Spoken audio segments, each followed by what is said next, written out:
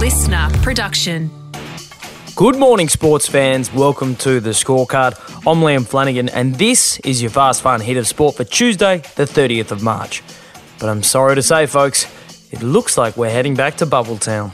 We're still away again in Margaritaville. No, not Margaritaville. Bubble Town. The Broncos are no longer Brisbane-based, with the team setting up camp in Sydney tonight.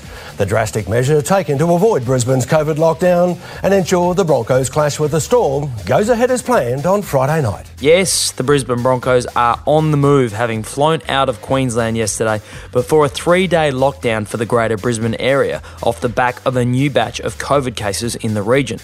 This comes hot on the heels of the AFL's decision to relocate Thursday night's game between the Lions and Collingwood from the Gabba to Marvel Stadium in Melbourne. There are now more community transmission, and these people have been out and about in the community. What this means for Greater Brisbane is that we will have to go into a 3-day lockdown. This is the UK strain.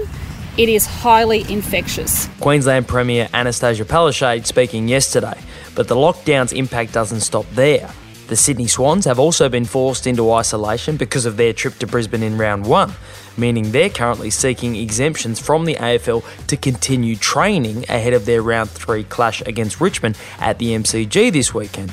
And the Gold Coast Suns will fly out early this morning ahead of their clash against the Crows in Adelaide on Friday to avoid any possible complications. This won't end well.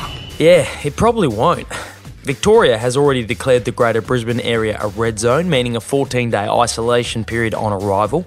Western Australia is initiating a hard border closure with Queensland from today, as will South Australia. Walls are going up around here faster than on an episode of The Block. Tools down! But ultimately, if states and territories are putting these restrictions in place again, the AFL and NRL are likely going to be forced to move teams back into bubbles if they want their codes to continue. And they do. Because off the back of last year's COVID-affected seasons, they can't afford to lose any more cash. The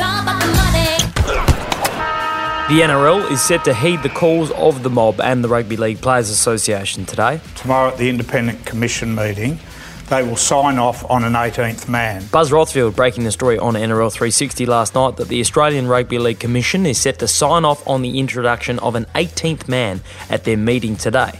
But there's a catch. Actually, there are 2 of them. There are catches. The first one is you have to have 3 players fail a HIA, like Cronulla did the other night at Parramatta, before you can use your 18th player. What?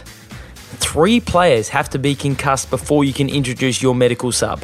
Something which James Hooper pointed out last night on that same show has only happened once in 184 games since the start of last year. Okay.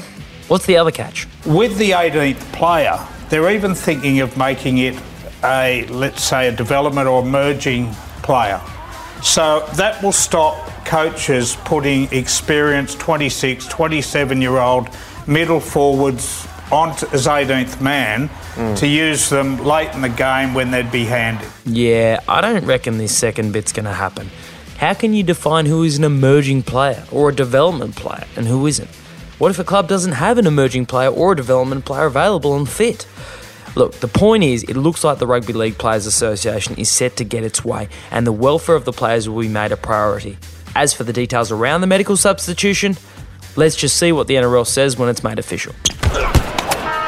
The Giants' Sam Reid has been offered a 2-week ban for his bump that concussed Nat Fyfe. Giants veteran Sam Reid has been offered a 2-week suspension by the AFL's match review officer Michael Christian for his bump that left Fremantle Dockers captain Nat Fyfe concussed in Sunday's game. So we went through a process of determining whether Sam elected to bump or whether indeed he was just bracing. And there's a number of factors. Blah, blah, blah, blah, blah. AFL match review officer Michael Christian explaining the reasoning behind the 2-match suspension and frankly putting me to sleep in the process.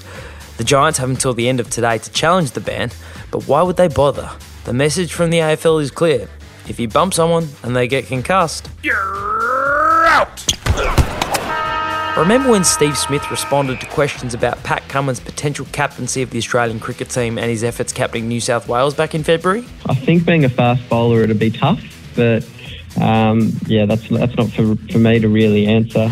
Yeah, it was good. Pretty easy day, I think, today. I don't think there was too much to sort of do. Not a tough day, but did good in his first day. Well, it would appear only a month or so later why Steve was so reluctant to heap praise onto Pat.